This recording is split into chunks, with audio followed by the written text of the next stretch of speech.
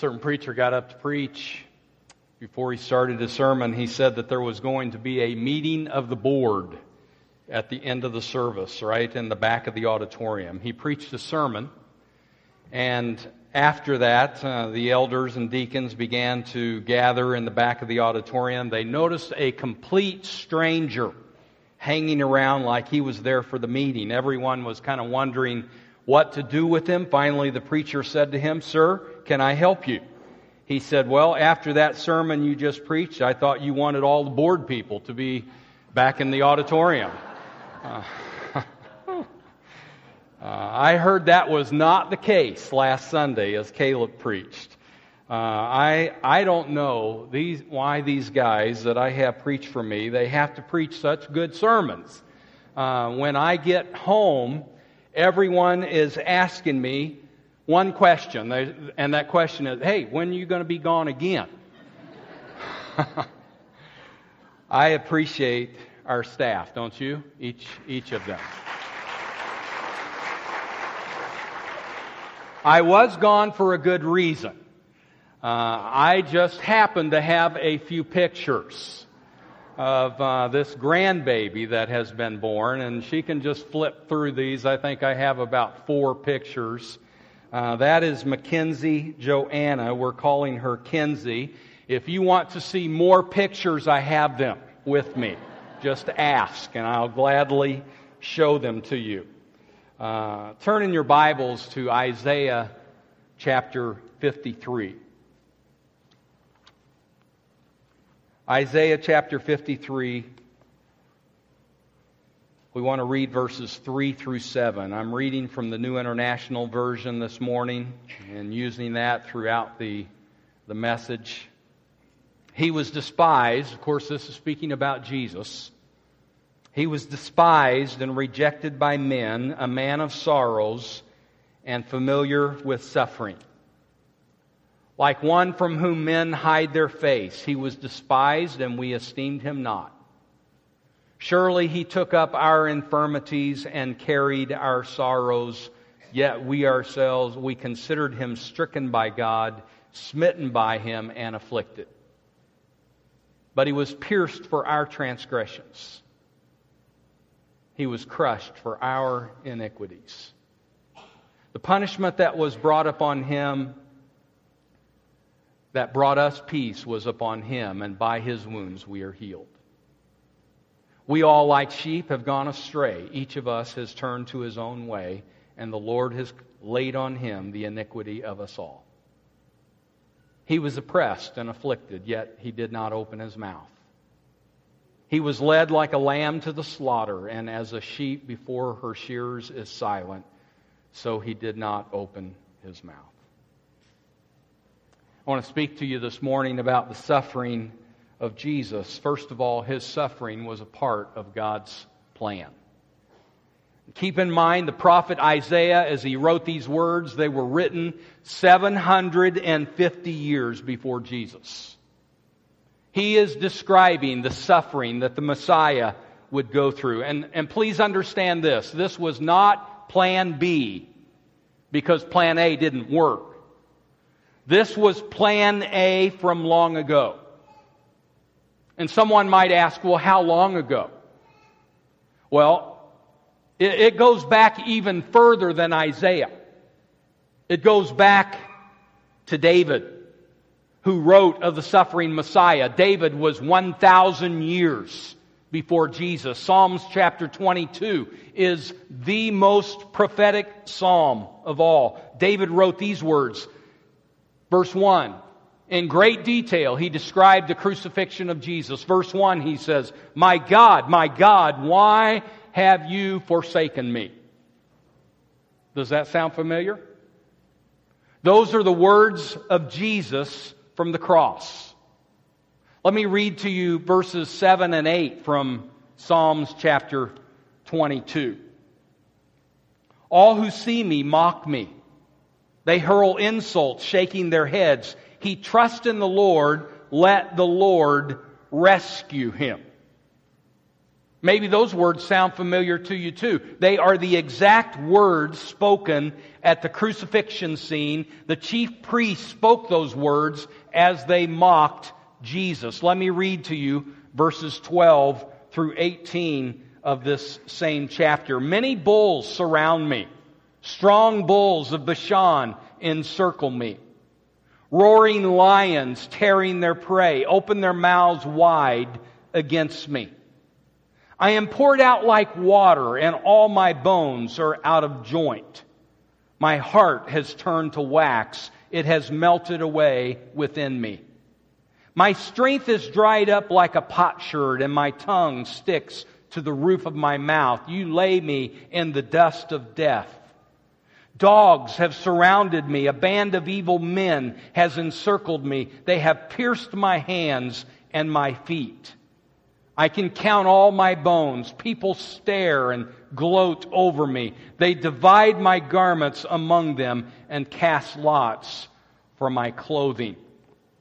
The details of this crucifixion scene of Jesus are spelled out for us in this passage that was written over 1,000 years before it happened. It was indeed the plan of God. I wonder though, was this plan of God in place even before David? Well, if you look at Scripture, you can be guaranteed that it was in place before David. Let me read to you Acts chapter 2, verses 22 and 23. This is from the New Living Translation. Peter was preaching on the day of Pentecost, and this is what he said. People of Israel, listen. God publicly endorsed Jesus the Nazarene by doing powerful miracles, wonders, and signs through him, as you well know. But God knew what would happen, and his prearranged plan was carried out when Jesus was betrayed. With the help of lawless Gentiles, you nailed him to a cross and killed him. Did you note his words there? It was a prearranged plan of God for Jesus to die. Well, just how far in advance was it prearranged? That's a question that I want to answer, and I'll answer that question through Peter's writing. 1 Peter chapter 1, verses 18 through 20, he says this, "For you know that God paid a ransom to save you from the empty life you inherited from your ancestors. And the ransom he paid was not mere gold or silver, it was the precious blood of Christ, the sinless, spotless Lamb of God. God chose him as your ransom long before the world began, but he has now revealed him to you in these last days." Did you get that? Long before the world began, Peter said. This was the plan of God, that Jesus would die. You talk about amazing love. You talk about amazing grace. This is it. God knew before he created the world that he would have to give up his Son to die for mankind, and yet he went forward with that plan. The suffering of Jesus was all a part of God's redemptive plan. Think about it with me. The crown of thorns was a part of God's plan. The beating that he took on his back and on his face was all a part of God's plan. The nails in his hands and in his feet, that was a part of God's preordained plan. The pulling out of the hair of his beard, that was a part of God's plan. The spitting in his face, the crowd mocking him. There wasn't one thing that happened in those final hours of Jesus' life that took God by surprise. It was all a part of his plan. And Jesus had to be agreeable to it. Maybe you noted in Isaiah chapter 53 verse 10, it said this, "It was the Lord's will to crush him and cause him to suffer." Think about those words. It was the Lord's will to crush him and cause him to suffer. All that happened late that Thursday evening and early that Friday morning and afternoon, all of that was in fulfillment of God's will. You see, the price for sin had to be paid, and Jesus had come for this very purpose. And so as we think about the suffering of Christ today, this is where we are at in this long series that we have been in. It was all a part of God's plan for this to happen. Let me give to you a second point about the suffering of Jesus. It was undeserved. And the prophet made that very clear in Isaiah chapter 53, verse 9. It says, "He was assigned a grave with the wicked, though he had done no violence, nor was any deceit in his mouth." He was without sin. He's the only person who can make that claim. He was tempted to sin, but he never sinned one time. He never cursed even once. He was never selfish, even as a child. He never gossiped. He never told a lie. He never disobeyed his parents even one time. He was the perfect child. He was the perfect teenager. And he became that perfect adult, which we read about in the Gospels. He was the only perfect human being who has ever walked this earth. 1 Peter chapter 2, verse 22 says, he committed no sin. Not even one. And yet he suffered and died for sinners. All the pain that he went through, that was for you and for me. Isaiah 53 says, he took up our infirmities and carried our sorrows. It says he was pierced for our transgressions. He was crushed for our iniquities. Do you want to know who deserved all of that which Jesus went through? Just look in the mirror and you'll see who deserved that. It was you, it was me who deserved that punishment, because we are the ones who are sinners. We are the ones who have lied. We are the ones who have lost our tempers. We are the ones who have been impatient and unforgiving. We are the ones who deserve the wages of sin. And yet the Lord laid on him the iniquity of us all, the prophet said. 2 Corinthians chapter 8, verse 9 says it better than what I can say it. For you know the grace of our Lord Jesus Christ, that though he was rich, yet for your sakes he became poor, so that you, through his poverty, might become rich. That's what I call the great reversal. He got what we deserved, and we got his righteousness and the hope of heaven, the promise of heaven, if we have trusted in him. Let me give to you a third point about the suffering of Jesus. It was, and this was a word that I just, all I could come up with to describe what his suffering must have been like. His suffering was unimaginable.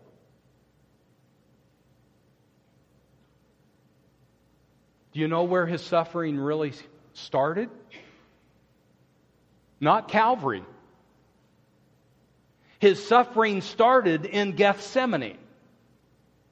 If you read Matthew's account and Mark and Luke, you get a feeling that maybe even the battle between the light and darkness was in Gethsemane rather than on Calvary. The battle in Gethsemane was more emotional and spiritual. It was in Gethsemane that he prayed this prayer. Father, if there be any other way, let this cup pass from me. You see, he was human. And he knew the pain and the suffering that lay ahead of him. He knew it was going to be unbearable pain. And that's why he experienced such distress in the Garden of Gethsemane. Listen to the gospel writers as they try to put into words what Jesus was feeling while he was in that garden. Matthew 26:37 says, "He began to be sorrowful and troubled." If you're reading from the New American Standard Bible, it says this: "He began to be grieved and distressed." And this is what he said to his disciples: "My soul is overwhelmed with sorrow to the point of death." Jesus felt such a burden in that garden that he felt like he was going to die in the garden. It was the burden of sin that he was feeling. Think with me. He was experiencing the heaviness of sin all the way back to the sin of Adam and Eve, to the very end of time, the last sin that will be committed before he comes. He was paying the price for all of that sin between those two times. Now, I know how heavy one sin can feel. And you do too. Because if I have hurt one of my family members and I am in tune with the Holy Spirit will be talking to me, and there will be a heavy burden on my heart, and it will be there until I get it right with that person whom I have hurt. That's just one sin. Can you imagine the heaviness of all of mankind's sin from beginning of time to the end of time? Every murder. We are talking about every act of adultery. We are talking about every sin of bitterness and hatred and greed and anger. And your sin would be added there, and my sin would be a part of that too. It's no wonder that the Savior felt overwhelmed to the point of death as he was in that garden.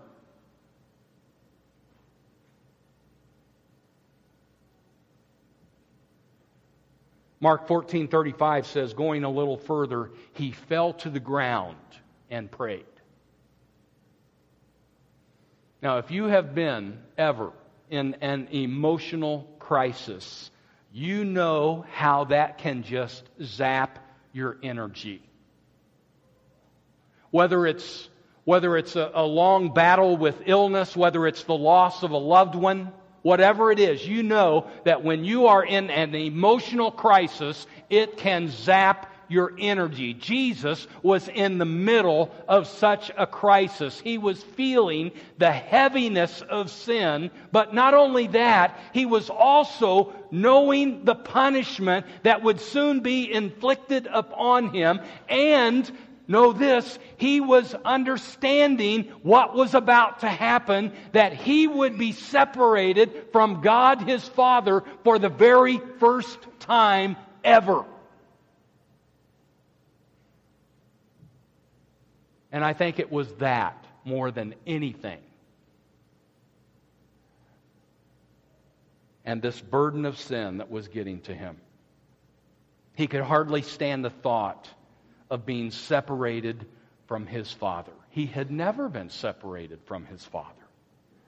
Oh yes, he had left heaven for a short while, but still he enjoyed the oneness and the fellowship with his Father in spirit. But he knew that as he took on himself the sins of the world, that God would turn away from him. That's why there was such black darkness as he hung on the cross.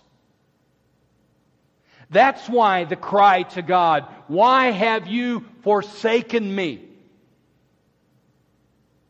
He had never known this separation from his Father, and it was about more than what he could even think about. I want you to understand, brothers and sisters, that this is a part of what hell is going to be. It will be separation from God the Father. His presence will no longer be with the person who is in hell. His light will be gone. His grace will be gone. His goodness will be gone. His love will be gone. It will be darkness in hell that is blacker than night. If you have ever been in a cave, and as you are in the depths of that cave, they turn the lights off, and it is so black in that cave that you cannot even see your hand in front of your face. That's the blackness of hell. Because the light of God will not be there. You talk about darkness. You talk about fear and panic and loneliness. There will be no parties in hell. There will be no grand reunions in hell. There will be no family gatherings in hell that bring joy and happiness to people. Because hell will be one dark, lonely, terrible place. And Jesus knew that that's what was laying ahead of him, and he was dreading it.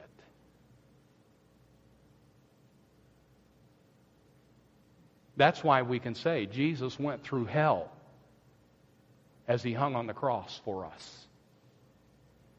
Because he experienced the separation of God the Father and the true darkness and heaviness of sin. Luke 22:44 says, "And being in anguish, he prayed more earnestly, and his sweat was like drops of blood falling to the ground."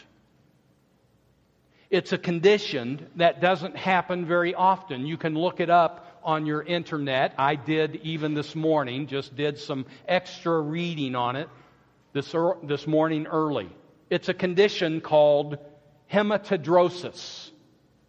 It's simply a condition where the capillaries of the forehead actually mix with the sweat glands and they burst due to stress. This condition only happens under tremendous stress.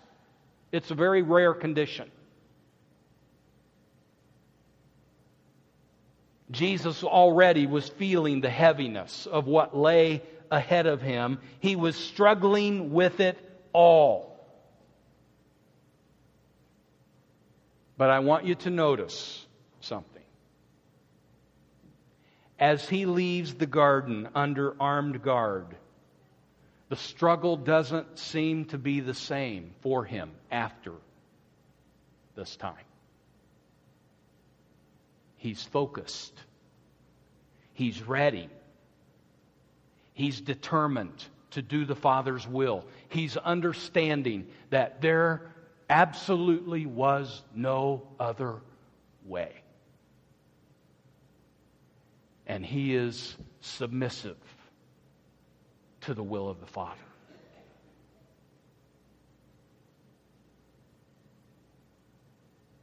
The physical suffering is what happens after this point. See, up to this point, it has been emotional suffering and spiritual suffering. Now, he is to endure the physical suffering. And it's all in payment for our sins. The fist to the face. The pulling out of the beard. I really cannot even begin to imagine this kind of treatment to another human being. There was the beating that he took upon his back. I want to read to you this morning from Mark Moore's account about this beating that he took on his back. I quote, "Flogging was a gruesome punishment which these soldiers seemed to enjoy.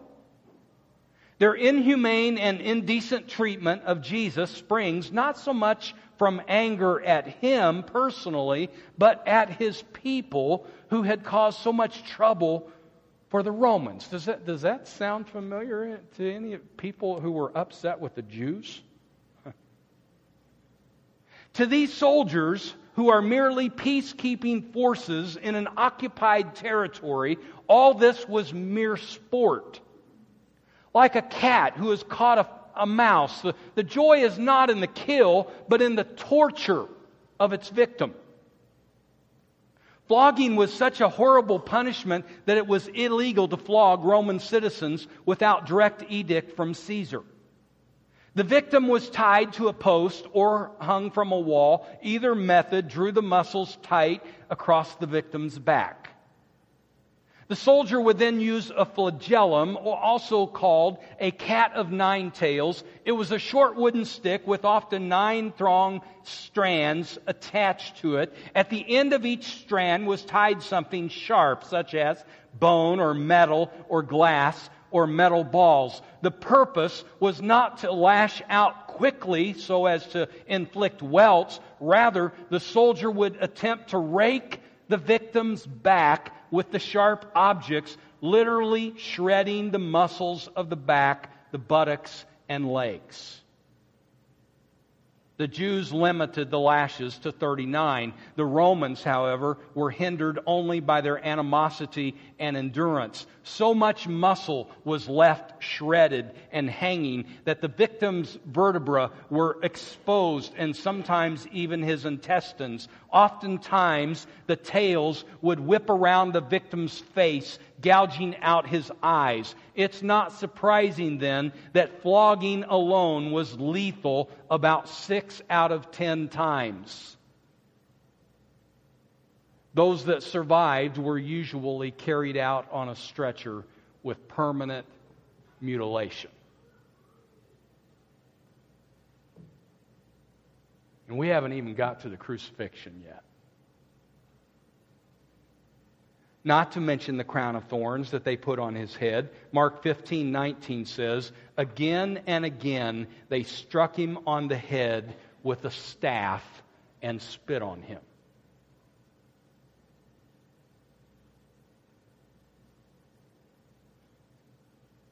There are 2 lines from Isaiah's pen that I want to point out to you. The first is from Isaiah chapter 52, verse 14. It says this, "His appearance was so disfigured beyond that of any man, and His form marred beyond human likeness."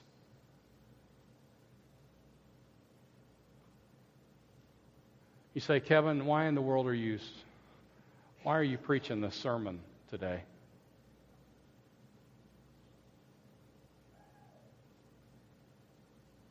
I want us to know the price for sin.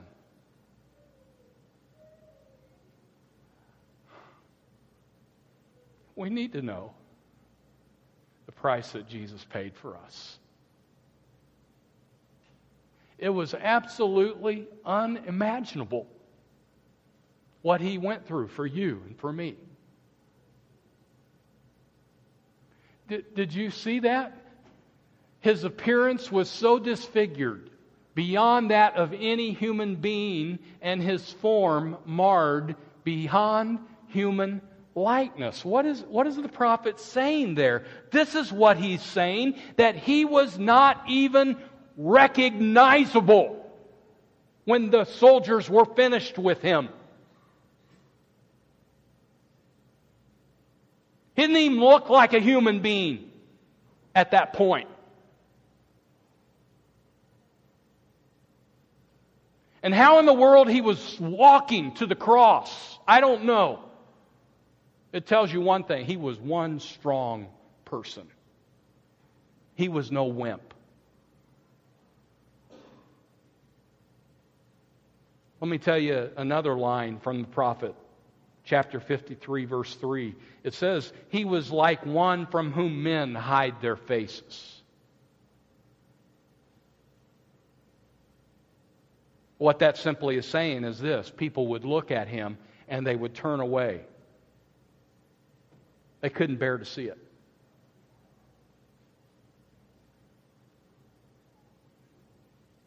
And maybe that's why Pilate says, "Behold the man." You see, Pilate was for a while trying to steer the crowd away from this idea of crucifying Jesus.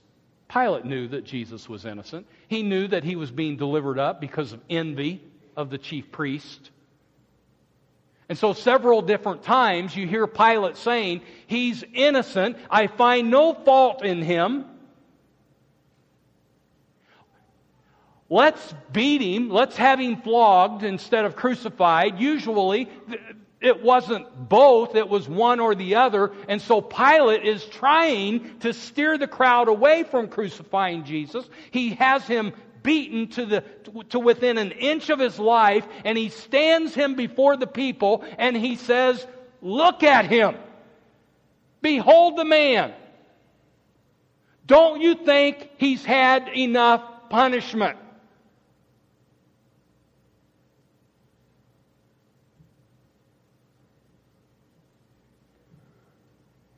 But the plan of God had to be fulfilled.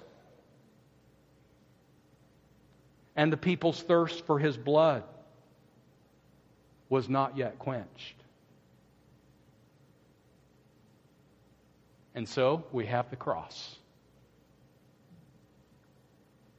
It was a slow, agonizing death. He was suspended between earth and space for all the world to see. The price for sin was a very, very high price. And I could read to you this morning a long piece about the crucifixion. I'm not going to do that because of our time. I think we can safely say that the suffering of Jesus was unimaginable. And I'll give to you one more point. The suffering of Jesus calls for a response from us.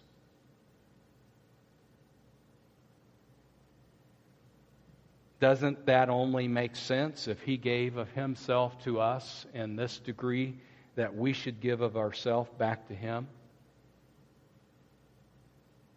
John 3:16, would you say it with me? "For God so loved the world that He gave His only begotten Son, that whoever believes in Him shall not perish, but have everlasting life." Right there is our response that God is looking for. That we would believe in Him. That we would believe in Him as the Son of God. That we would believe in Him as the one who died for our sins, and that He was the one who raised up from the dead. That's what He's wanting as a response from us back to Him. But understand that as we talk about believing in Jesus, it's more than just head knowledge. It's more than just acknowledging, yes, I believe Jesus is the Son of God, and I believe He raised up from the dead. It's more than that. God's definition of belief is this, that we would surrender our heart and our life to Him. That it would not just be here in our mind, but that it would be here in our heart. That whoever believes in Him would not perish, but have everlasting life.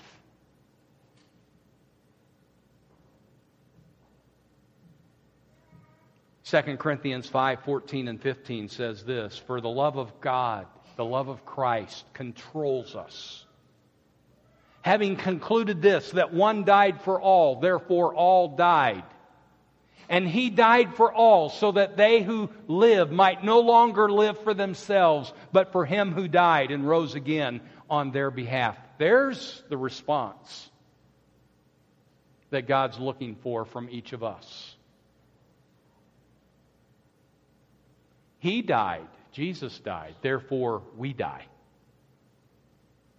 We die to self. We die to sin. We die to this world and we make Him the Lord of our life. That's the response that He's looking for, and that's the response that He deserves. And so my question as we come to this invitation time today is simply this: what will your response be to the suffering of Jesus? You see, everybody here responds in some way to the suffering of Christ.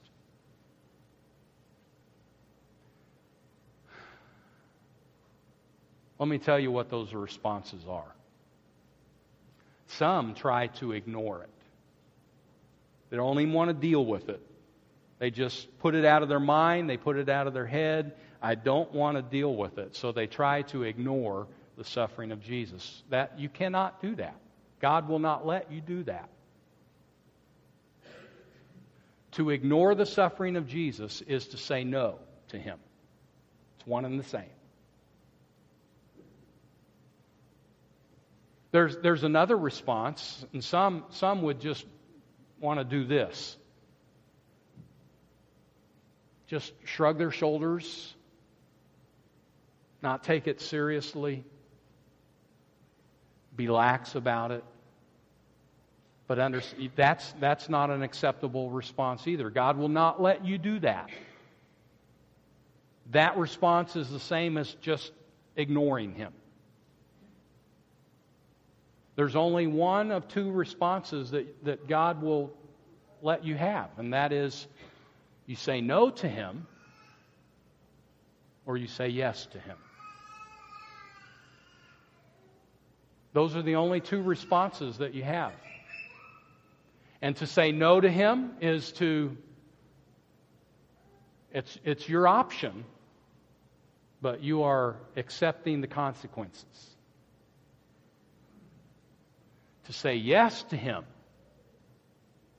that's the good response. That's the response that God really wants you to have. To believe in Him, to repent of your sins, to be baptized into Jesus, and then to live for Him wholeheartedly until the day that you die.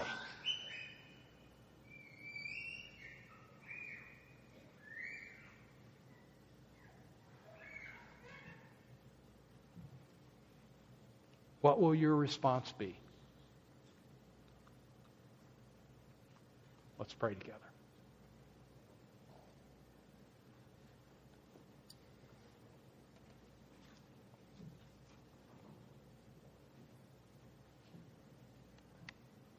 Heavenly Father, I understand this is a very sobering message today. But it needs to be. It's not something that we can ignore. It's not something that we can close our eyes to. It's what happened on Calvary and Gethsemane was the payment for our sins. And so though it is sobering, we rejoice. We sing hallelujah. We sing praise God. We are thankful because we would all go to hell without what happened on Calvary. And so may we embrace the cross. May we embrace the Savior. And may we go forth from this place thankful people, understanding the payment for sin was a very, very high price. And we are thankful that we don't have to pay the price because it's already been paid. Hallelujah. What a Savior.